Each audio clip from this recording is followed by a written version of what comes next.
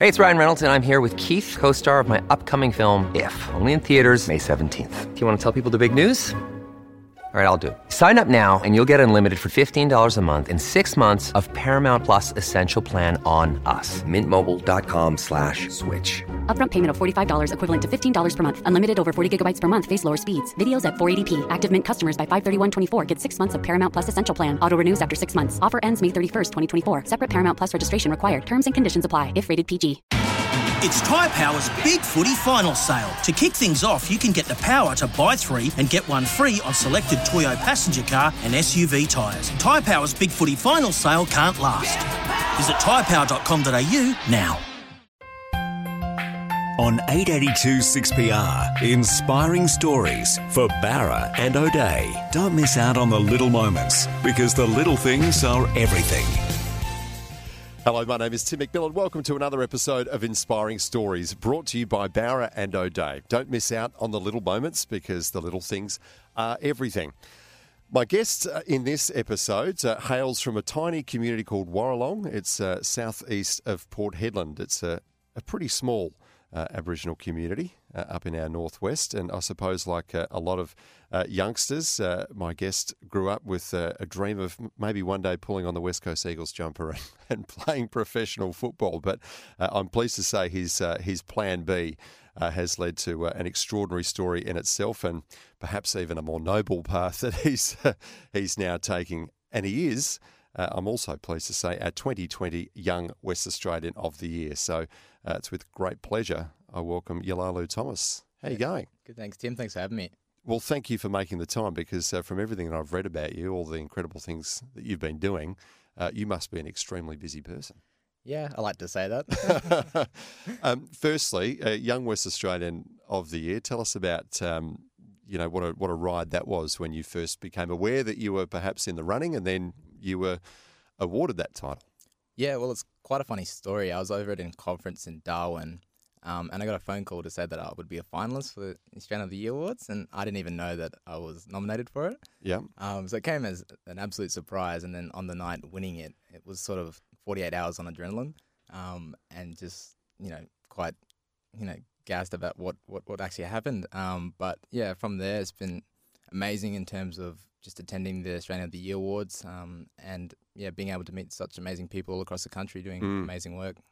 And when you go back to Warralong, how are you received there? Do they treat you any differently? Yeah, no, they don't. I'm still part of the family, and it's good, keeps me humbled, and but yeah, it's funny, back at home, sometimes we have to jump on top of the roof to fix the antenna to put the TV on. Yeah. And that's what happened when, they found out that I was being on live TV a couple of weeks ago. But yeah, a lot of people from community, quite proud, I think, of where I've come from and, representing them, the Desert Mob. So, yeah. I'm struggling to think of anyone that we've had in here for one of these conversations any younger than 21. So you might have that title to boast as well, Yalalu. Tell us about Warralong, though. I'm going to assume that a lot of people have probably never heard of it. Paint a picture for us. What's it like? Yeah, so Warralong's just a little community about an hour and a half southeast of Port Hedland. Yep. And, you hit the bitumen for about half the ride, and then the rest is all on dirt track. And when you get out there, it's a small community of about 50 people. Mm-hmm. And I can probably say that half of them are my immediate family members. But yes, we've got a little school there, Australia Community School, where a lot of my nephews and nieces go. And yeah, life out there is pretty relaxing. We go out hunting, go out fishing, and that's the life. Yeah. I know you're based in Perth now and have spent some time based in Sydney, but is that still home for you? Yeah, well, home's where the family is, and that's where my grandfather helped set up that community. Yep. And so it's really important for me, and that's place I call home. Yeah. What was life like as a youngster there? Yeah, so I was born in Derby and spent a lot of my life in little communities like Warralong and small country towns. And so I was travelling around a lot with my mum and her work. And so, a lot of places I was staying were the most of the population were Indigenous. And I think by the time I got to high school, I went to about 7 different primary schools. So, on the move a lot. But, it's much the same all across the Pilbara and where you go. Yeah. I think a lot of people who haven't been to those sorts of places imagine a life that is pretty tough in many ways. Was it tough for you growing up? Well, I was fortunate to be, brought into the world with such a great mother and realised the importance of education. And I guess for her, when we were in Warrawong, when I was staying there, is that she realised that the educational facilities just weren't appropriate in terms of getting the education in which you need to survive in today's world. And so, I was just very fortunate to, be brought up with that mentality and be, taken down to Perth to get world-class education. Your mum was a native title lawyer? Yeah. Yeah. So how did she grow up in Warrawong as well? Or No, so she actually first did a teaching degree. Yeah. And she moved up there and was working at the school. Okay. And that's when she met my dad. He lived out there. And then, had me and my brother. And then, to support us, Mum went back and, did a law degree in 3 years. Yeah. So, very fortunate to have her in my life. So in terms of, I suppose, your pursuit of education, was she your main inspiration there? I wouldn't say that, she was an inspiration, but she would never push me down that pathway. She always supported me in what I wanted to do. And as you mentioned before, AFL, like every young Aboriginal boy is just the goal when you're about 16, 17. But she made me realise that, once you're presented with opportunities and you work hard, you can do whatever you want. And so, the idea of medicine popped around when I was offered a scholarship to go down to Perth. This was organised by a close family friend who was a cardiologist. And, reflecting back on the health issues we have in communities, it's just something that I thought, needed to change, and I could be that drive in making that change. I know that you moved around a lot as a kid. What was that like, having to get used to a new place all the time as a young kid? Yeah, well, I suppose it explains my personality, and for people who know me, I can't sit still for more than a second. So, I don't know, I just got used to it, and I'd say I'm quite social and love to meet people. And so, for me, moving around was just, experience and opportunity just to have a better insight about Australia in general. So, I didn't mind it. You must have some fairly colourful, rich memories of all the different places that you've lived in, because I understand you've even spent time in Queensland, not just in WA. Yeah, all over the place. And so from the red dirt in the Pilbara and right up to, north of Townsville in Queensland. So in the Gulf of Carpentaria there, I spent about 2 years, and it's a different way of living, but ultimately, just really enjoy the experience and learn from it. You mentioned the West Coast Eagles again there. Was that ever seriously, I mean, a dream is one thing, but was it ever seriously on the cards that you would follow that? Are you that, I mean, you've got the physique to be a footy player, I reckon, at first glance across the table here. Yeah. Was it ever seriously a consideration for you? Oh, well, I came down and did a lot of stuff with Claremont in the, 16 development squad, 17s, and then I represented the state for the country team, Indigenous team. But it was a mixture of also realising that, what was the best opportunities at school. Was it footy or was it there to study? But also I'm made of glass and always prone to injuries, so that also stopped me from getting along there. But if I made the AFL, hard to say, probably not, but I reckon I would be somewhere in the Waffle League, I think. Yeah, okay. There's possibly a little more longevity in your now chosen career path. Yeah. So in terms of your exposure to to conditions in the communities that you did live in, was that the start of your, I suppose, dream of following this medical path? Did you see and experience things there that made you really determined to go, we can do this better, and I'd like to be a part of that? Yeah, so I've got on my father's side 7 aunties and uncles, and all of them are either suffering from type 2 diabetes or chronic kidney disease. And so for me, growing up and seeing, some family members pass away and, having to be present at funerals all the time, made me realise that, it isn't a normal way of life. When I came down to Perth and, made friends down here and thought, this isn't right. So, I guess that's what really inspired me to, think about medicine and going back and, trying to reduce the life expectancy difference between Indigenous people and non-Indigenous people in Australia. Yeah. I know you spent your final high school years at Scotch. Tell us how that came about. How did you end up, being a student of one of the most prestigious schools here in Perth? Yeah, so I had a close family friend. who's, you know, their family all went to Scotch, and they brought up the idea, and I thought, yeah, that's something that I want to do. And so, yeah, I looked at my options and thought, you know, my family can't really afford this, but I was fortunate enough to receive a scholarship, and that was through Medalla, who provide Indigenous scholarships for students all across WA, and particularly from remote and rural areas. So they really helped me out in terms of getting me down here and getting me set up and, getting me organised. How old were you then when you put on the Scotch uniform for the first time? I think I was around, what would it have been, 13 or 14? Okay. Yeah. Yeah. And where were you at that point in your life? Where were you living then? So before that, I was down in Bunbury for a year. Okay. So, yeah, it was a good adjustment, I guess, to the city life, which is, you know, pretty different. Yeah. And, you know, I had that ease in terms of coming in and getting used to what would be, you know, I guess an organised life in terms of going to school and making sure I'm attending. And, it was great to do that. And so did you arrive then at Scotch as a day student or a boarder? Yeah, so Mum, fortunately came down as well and wanted to support me through it, and, you know, very grateful of that.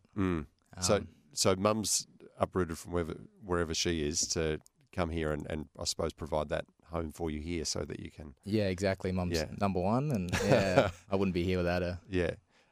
Is she your biggest fan? Yeah. Biggest fan, best mate. Yeah. Toughest critic? Yep. I bet. I'm sure she's incredibly proud of you as well, and enjoys telling people that you are the WA Young Person of the Year, because that's certainly a pretty extraordinary achievement. What was it like at school? How did you find, you know, going into one of those? I suppose, you know, it's an old establishment environment, isn't it? In Perth at Scotch College. Yeah, well, when I first got there, you know, I always liked the idea of trying new things, and so the first thing I did was put on a skirt and play the bagpipes, and decided to, you know, join the pipe band, and, you know, that was an amazing experience. And so, you know, that was one of the few things that we got, you know, involved with at school, and realised, you know, the opportunities we get here down in Perth is so much more than the old community school at Strelly. And so I thought to make the most of them. And so, over the years, I put my hand up, try different things. You know, got to play footy, got to study, and, you know, very fortunate to have that. And I guess, you know, with studying as well and being with my Indigenous peers, I realised that, you know, I was quite fortunate to have that family support as well compared to, you know, the boys who come down who are at boarding school. I think, you know, not having that family support is quite difficult as well. So, I really wanted to help them out and make sure that, you know, they were achieving their goals too. And I suppose another thing that I could reflect on back at my time there was, you know, sharing my culture, and I realised that was one thing that was quite surprising. You know, I come from quite traditional, you know, traditional communities where we, you know, dance and sing, to suddenly not doing that at all. And, you know, my non-Indigenous friends and students, you know, asking all these questions, and I thought, you know, it's just common knowledge where I'm from. So, you know, sharing that with other people and, you know, sharing my culture was just a major thing of it as well. How did you go on the bagpipes? Yeah, I think I was all right. But I reckon there are a few worse sounds in the world than the sound of someone learning the bagpipes. I totally agree. I think the bagpipes themselves can sound magnificent, but when someone's learning to play them... Oh, it's terrible. And it takes a year and a half to actually pick up the proper bagpipes. So, again, I have to thank Mum for putting up with that the whole time. But, it was amazing. Another opportunity I got to do was go over to New York and play in a tattoo over there. And, you know, played on top of an ice hockey rink. And, you know, performed on the international stage. So that was pretty special. Could you play the didgeridoo before that? Yeah. So we always had a didge hanging around at home. And, you know, that sort of helped with the way in which you had to keep blowing the bag up. Well, because the circular breathing, you probably already had, right? Yeah, so circular breathing, you know, ways we continuously blow the didgeridoo, it's quite a technique to it, and, you can apply that to the bagpipes. So, haven't continued with the bagpipes, though. Nah, put them away. I think we need to take a break. My special guest in this episode is Yalalu Thomas. This is WA's Inspiring Stories on 882 6PR. Back with more soon. You're listening to another inspiring story brought to you by Barra and O'Day, because the little things are everything. This is Inspiring Stories with Tim McMillan on 882 6PR, brought to you by Barra and O'Day, because the little things are everything. Welcome back to Inspiring Stories. Yalalu Thomas is my special guest in this episode. Yulali, obviously you had to do pretty well at school to now be in the university course that you're at. But can I ask, and please don't be humble in answering this, did it come naturally to you, academia at school, or did you have to work pretty hard? No, I definitely had to work for it. Yeah. When I grew up, I was speaking, my Aboriginal language back at home, and so English for me was quite a struggle. And I think when I first came to Scotch for the first 2 years, I was taken out for private tutoring sessions during mainstream courses just to catch up. It did not come easy. But, I worked hard. That's one thing I did do well, and I think it's finally paid off. Yeah. What would life be like for you, do you think, if you hadn't have taken that scholarship? If you'd stayed where you were at that point? I can't even think about where I would be. I guess I'd be back home in community. Yeah. And in terms of the opportunities that I've had right now, they would be far from a dream. They just wouldn't exist. Yeah. And I guess that's the case for a lot of families sometimes that they're back at home. It's just those opportunities they don't get, and so very fortunate to have that. You might be playing more footy. At least. Yeah, on the Red Dead. And probably not ever playing the bagpipes. Definitely not. So you finished your school. Why then Sydney? Why did you head east? I mean, you've gone from Bunbury to Perth, and then you've taken another step up, going to Sydney. What took you there? I guess we were talking about before with me moving around so much. Yeah, exactly. What was it, 6 years in Perth? I had to go somewhere new. But no, it was also the idea of choosing probably one of the best ways and the best degrees in which I can be the best doctor. Yep. And so, at the time, the universities have the different ranking systems, and Sydney was up there, so I thought, why not? And so, went over there and enrolled in a double degree of medical science and medicine. Sure, because, one just wouldn't be enough on your plate. How did you find life over there? It's quite different. It's another step up from Perth in terms of the city life. It's quite expensive to live there, and, moving away from home on the other side of the country, I got a bit homesick. But again, the opportunities were good there, and got to work in hospitals while I was there as a respiratory technician, working on people's lung volumes and testing their lung functions. And, having that experience is pretty amazing. It's especially during an undergrad degree.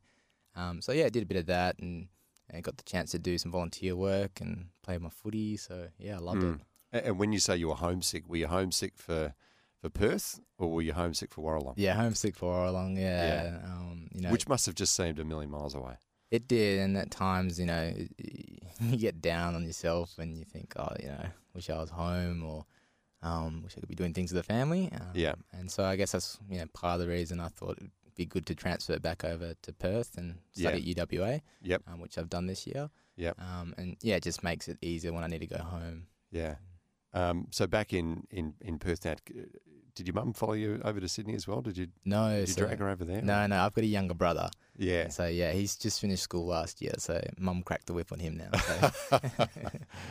He's got to follow in Big Brother's footsteps. That's going to be no mean feat for him. Hopefully he can handle that pressure okay. So it's good to be back in Perth then. Yeah, and I love it, and the work that I'm doing, being engaged with the stuff that, I've been working in the hospitals down here, and, doing that, and, family, having often visits them and having them come down, it's been great. And you've been involved with and will be involved in some pretty incredible projects, looking at new technologies to make it easier, I suppose, for people in Warralong but in all parts of remote and rural and regional WA and Australia to engage with the world of medicine. Right? Tell us about that. It's a very vague introduction there. So tell us all about firstly the app that you're developing. Yeah. The current work that I'm doing is called Life Languages. Yep. And that work pretty much is translating a lot of the medical terminology that are used by physicians and clinicians and doctors into Aboriginal languages across Australia. Yep. And the reason why I think it's important to do this work is because English is often a second, third, fourth language in a lot of rural communities, and you got parts of Northern Territory where people are speaking 7 different languages. Yeah. And so when it comes to healthcare, people need to know what they're there for and what's happening to improve their health. And it's just such an issue that I see day in, day out back at home. And especially now on the medical pathway, I often have my phone going off all the time, asking me to talk to doctors and my family, and help communicate and translate a lot of the work. Yeah.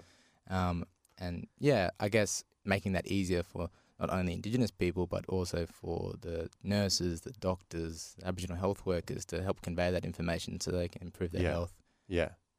And I imagine, given there are so many different languages spoken, right across Australia, that's a pretty huge task. It is, and the thing is languages are very different as well. Yeah. So where I'm from, I speak Nyangamara, and then my grandmother, she speaks Mandurjara, which is the language next door. And I can probably understand maybe 10% of her words. Is that right? Yeah. So you've got to take that language and as many others as you can. Yeah. And then make them work, with medical technology. Well, that's the amazing thing is, I can't do this by myself. And so what I've gone ahead and done is set up a Life Language Champions program, in which we're sort of recruiting young Indigenous people to go out and do the work that we're wanting to do.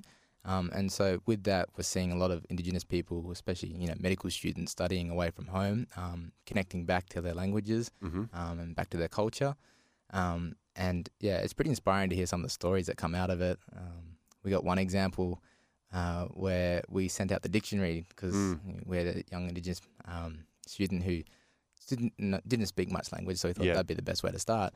And he got his dictionary and he started reading it and realised that his grandmother wrote it, and he had no idea about that. And so he's rung up the language centre and said, my nana wrote this. And then the lady on the other side of the phone call said, I'm your auntie. And so all of a sudden, you've got these social impacts as well, not just health.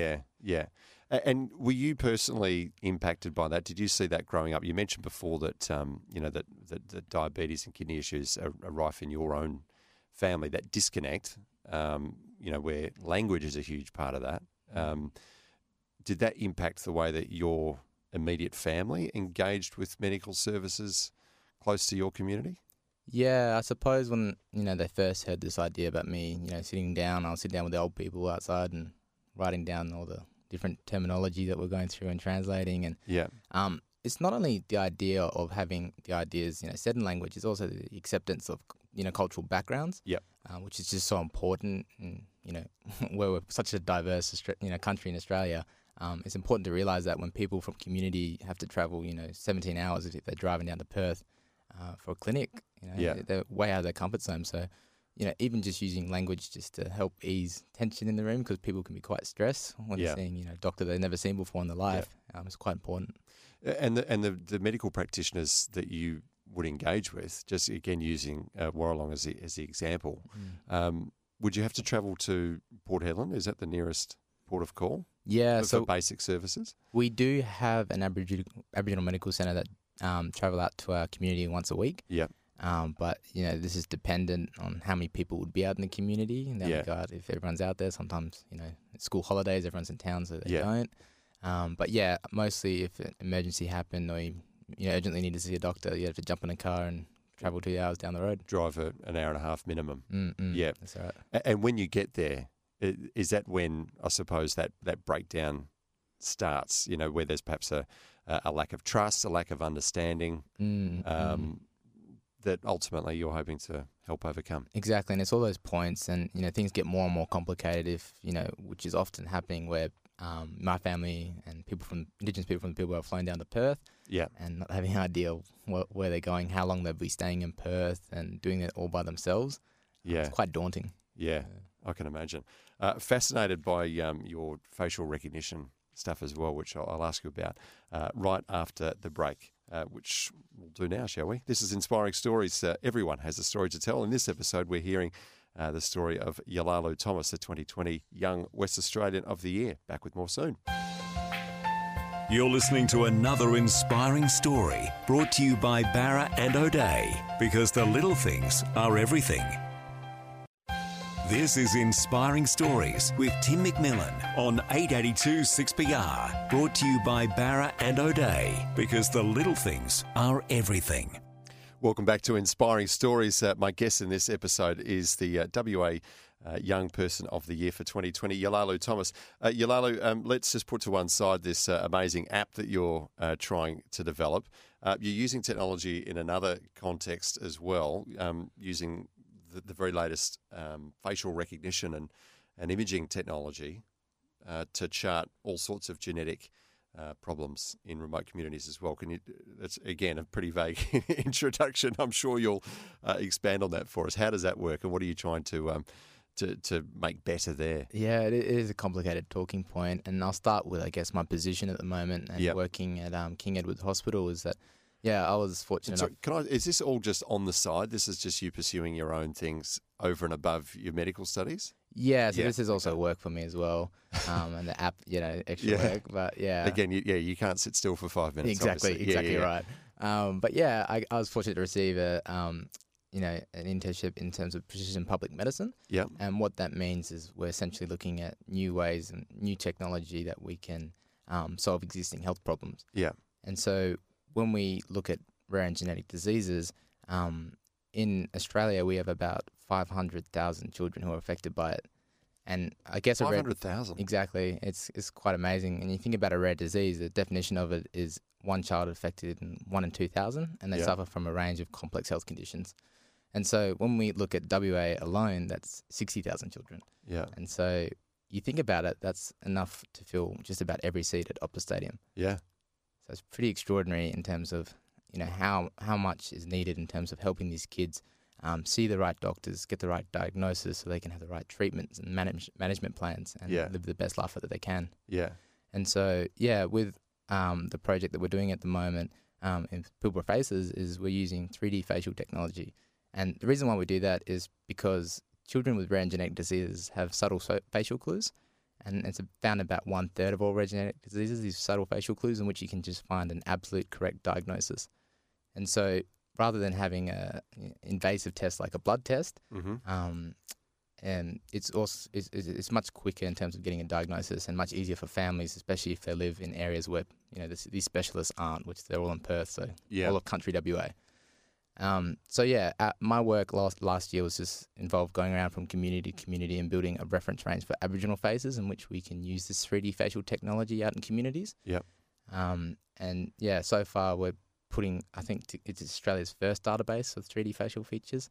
And from that, we can hopefully leave out cameras in communities in which they can go just down the road, get their photo taken, and the photo could be sent to the doctor down in Perth and not save all the travel time and all the stress that's involved with that. Okay. So would you only have to take one image of the child, or is it a case of that you monitor those subtle differences that develop over time? How does that work? So this is being used worldwide at the moment.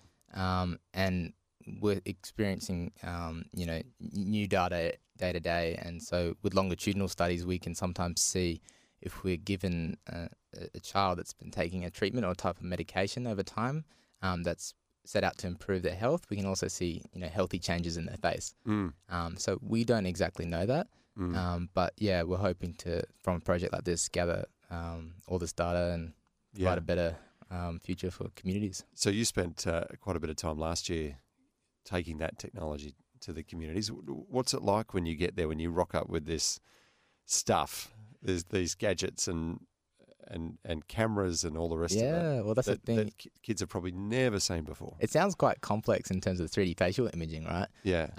But it's just a basic, handheld camera. Yeah. And it's just got a fancy attachment on the end. Yeah. And so kids sort of realize, what's that? And then I'll take their photos and show them on the computer, and, you can zoom right around. It's as if you're seeing their face through the screen. Yeah. And they're quite amazed by it. Yeah. And, get all excited and asking all these questions. What's that? Yeah. What's this? And so, I really love doing that work. You must get a buzz out of just seeing the interest from them and their eyes light up when they're, seeing this come to life. Exactly right. And I'm hoping from this, they can see me as, a kid that was like them back in communities and seeing the things that I'm doing and say, right, I can do that too. And so, hopefully being a role model for them, and whether it's medicine or whatever it wants to be in terms of, teaching, we need that. There's a big problem we have in communities and having permanent teachers. I just want to inspire people to chase an education. Yeah.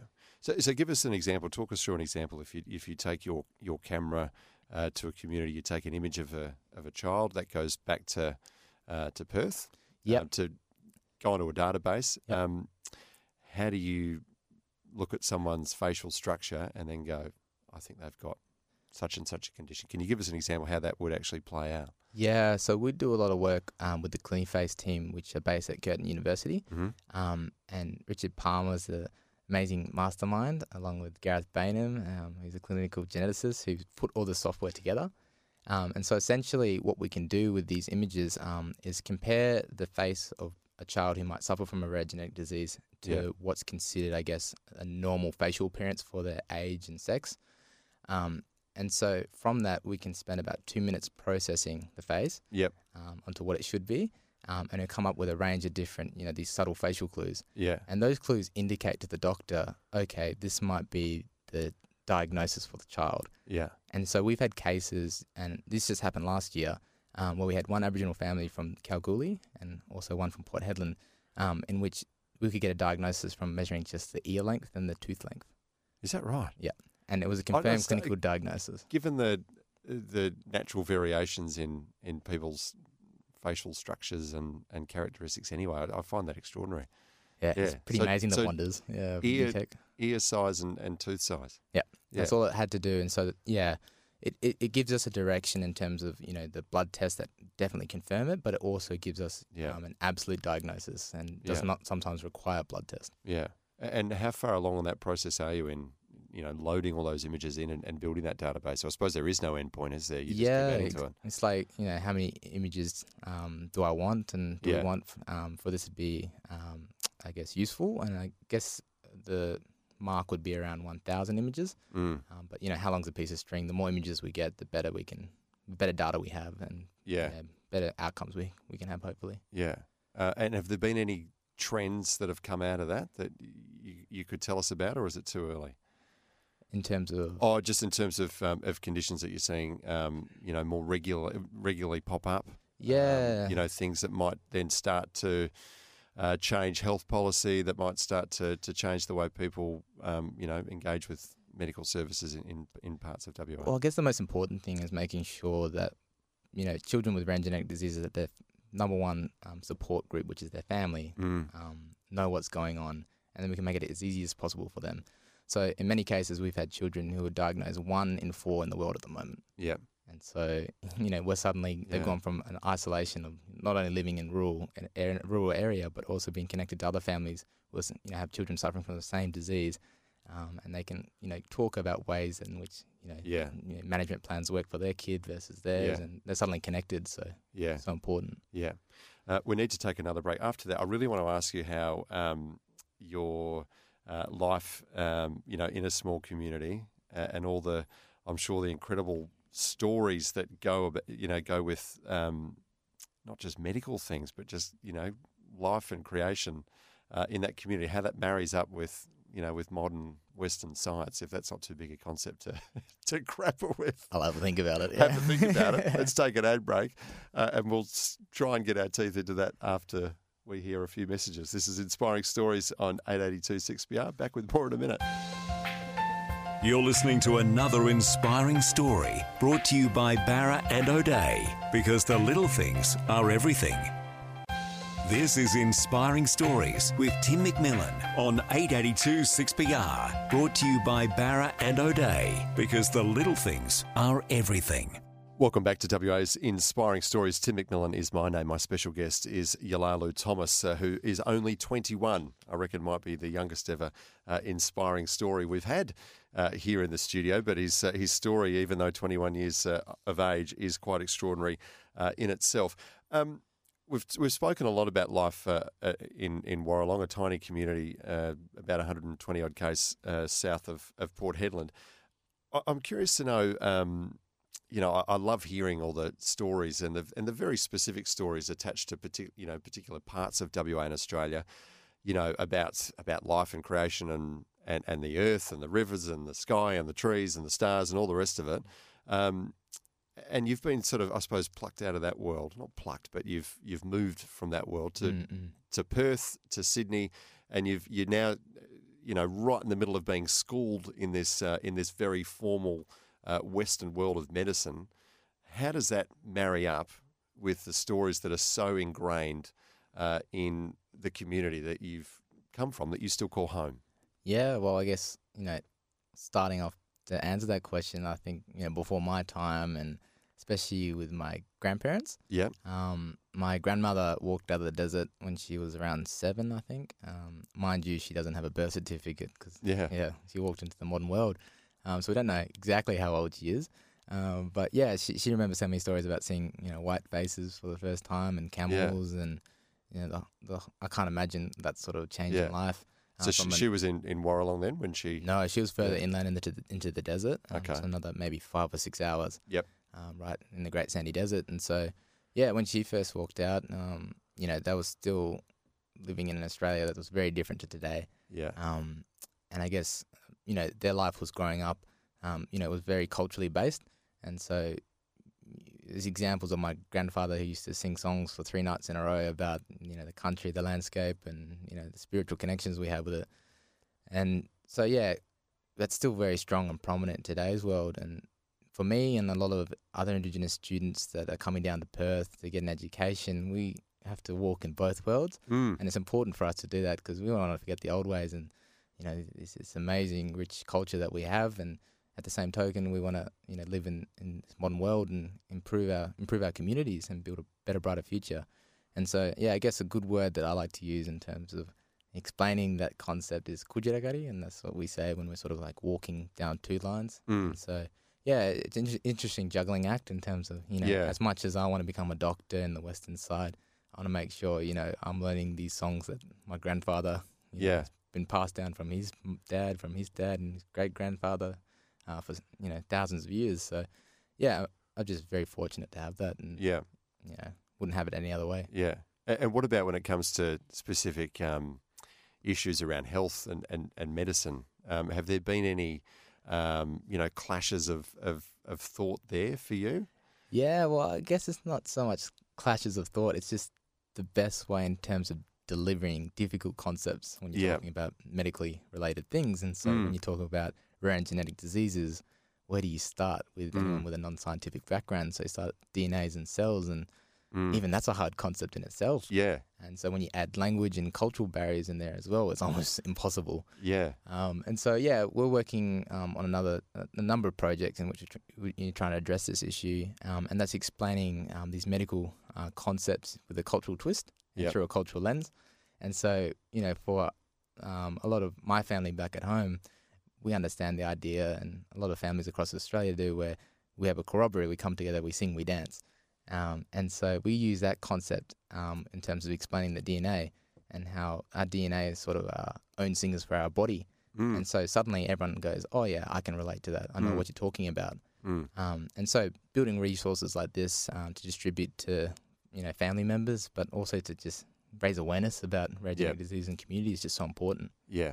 So you've just got to, I suppose, establish, one context in the other context and hope that it works. Well, yeah, it does. I've sort of built up a draft and taken it back to try to use it because, often I'm sitting down and trying to explain these concepts when I'm doing the 3D imaging, but people just aren't understanding. Yeah. And so, yeah, I did a really basic book and took it back and said, what do you think now? And suddenly it's clicked and it makes sense. People understand. So, yeah, it's amazing in terms of, talking analogies and medical concepts and how we can relate that. And, we have certain words that sort of mean the same concepts back when we're talking about medical related things. So, it's just using that is, an advantage of sort of trying to address the health issues that we're using. Yeah. So once you've finished what is a pretty long road with your studies, and you mentioned you're back here at UWA to do that, what happens beyond that? What would you ultimately like to do? Yeah, so I guess that's another reason why I moved back to finish off my studies in WA. I really wanted to go back and work out in rural and remote areas and to address the health issues that we have for Indigenous people. And I just don't mean to interrupt you there. We hear that a lot, and we hear it a lot from politicians, particularly. Talking about that, it's a fantastic thing to say. But I must say, I have way more faith in you actually making a difference in that space than than a politician who who's going to say it from thousands of kilometres away. You mentioned before about being able to sort of walk in, have a foot in both worlds and marry them together somehow. Is that the secret to actually having real positive impact and closing the gap, to use a well-worn phrase? It is, and I guess you're not going to find more invested people in terms of Indigenous health and Indigenous people working with their families. And so, having more and more Indigenous doctors, Indigenous nurses and Indigenous Aboriginal health workers, it's just vital in terms of addressing that gap in life expectancy, which is about 10 years in men and women. Yep. And, there's a lot of work that needs to be done. But I think education is the key to solving that. Given that you've had, some real insights now into how modern medicine is rolled out in the big cities, when you go back to your community, do you get frustrated when you see, people who have no idea talking about these things, closing the gap and we've got to do this and we've got to do that? When you go back to community and perhaps you think we should be doing this better, we should be closing that gap faster in terms of life expectancy. Do you ever get frustrated at things being done badly? I guess it's not so much a sense of frustration, but for me it's almost a tool for motivating myself in terms of getting more and more of my nephews and nieces educated and having the same experience that I had, so they can themselves open up their eyes to what should be, what currently is, and making the changes for themselves as well. I'm very interested and dedicated to pursuing that for most of my life. How's your younger brother going? Yeah, he's good. He's good. He's bigger than me at the moment. So, yeah. He'd be loving that. Treating him nice, yeah. Yeah, okay. And following in your footsteps at all, I suppose, if you're going to be a mentor to anyone, being the big brother, he should be looking up to you, right? Oh, I don't know about that. I don't know if everyone has any brothers, but it's a very different relationship. Nah, but yeah, I did look up to once I got taller than my brother, that was it. Exactly right. But yeah, I'm proud of him. He's just finished his year 12 high school certificate last year. Yeah. And he'll be going down to University of WA to do a double degree in law. So okay. Yeah. Well, very proud of him. He is following in your mum's footsteps then. Exactly. He might go to being number one son after a while. I think so. Again, another space where he could make a real impact. Exactly. If we were to have this conversation, though, in another, say, 50 years' time, you'd still only be 71 then. Yeah. What would you like us to be talking about? How there isn't a gap in Indigenous health as there once was 50 years ago. Yep. And how there hopefully isn't a gap anymore. Yeah. And I suppose your app would be, well, technology might have moved on again from the app, but your app would be still there, just breaking down those communication barriers and your facial recognition technology. You'd have this immense database. And it's all about making health accessible everywhere in Australia. Yeah. Do you see yourself, though, as living back on country or being based in a city? Yeah, so I definitely want to go work rurally. And, people ask me, what do you want to specialise in? And I've got no idea. Yeah. But, the one thing that I do know is that I do want to be working in communities. And so where I can have the most impact, probably a rural GP. And, travel from community to community. Get some red dust on your boots again. That's right. I have no doubt that you'll achieve that and more. Thank you so much for coming in and sharing your Thomas Yalalu. Really appreciate it. Cheers. Thanks for having me. You've been listening to Inspiring Stories here on 882 6PR. Don't miss out on the little moments because the little moments are everything. We look forward to you joining us again next time as we unearth another WA inspiring story. You're listening to another inspiring story brought to you by Barra and O'Day because the little things are everything. It's Tyre Power's Big Footy Final Sale. To kick things off, you can get the power to buy 3 and get 1 free on selected Toyo passenger car and SUV tyres. Tyre Power's Big Footy Final Sale can't last. Visit tyrepower.com.au now.